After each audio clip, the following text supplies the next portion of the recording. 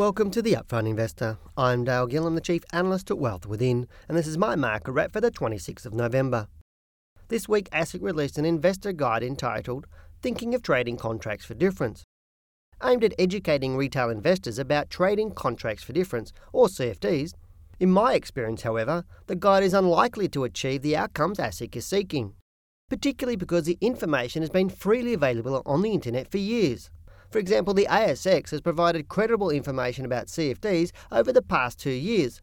Yet thousands of investors continue to open up CFD accounts, believing that this instrument will provide them with the golden egg that investing in shares simply can't provide.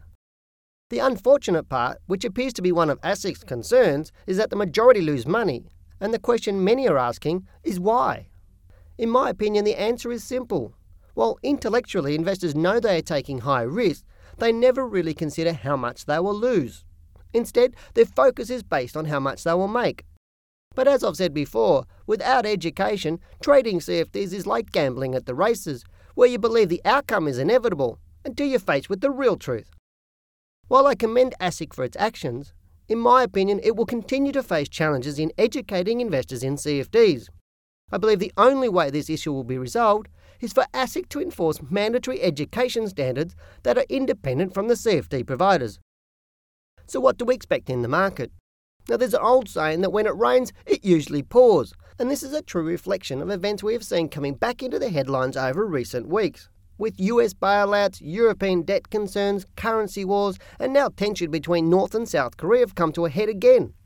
Normally, we can expect news like this to increase volatility in the Australian market. However, in contrast, our market has been incredibly resilient during this time and, in my opinion, is a great sign moving forward.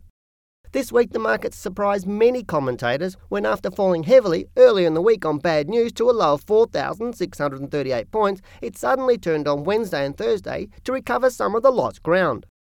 Rather than getting excited about 1 or 2 days on the market, what is more interesting to me is the steady way the market has been in decline over the past couple of weeks. This supports my view that over the past couple of months the market has started to unfold in a more predictable fashion, and therefore is more likely to respect the strong support level that existed around 4,600 points. Given this, it is possible we have seen or are very close to the low that I was expecting, and I still maintain the view that the market will most likely rise in December on its way to test prior highs of 4,900 to 5,000 points. I'm Dale Gillham, the Chief Analyst at Wealth Within, and that's my market wrap.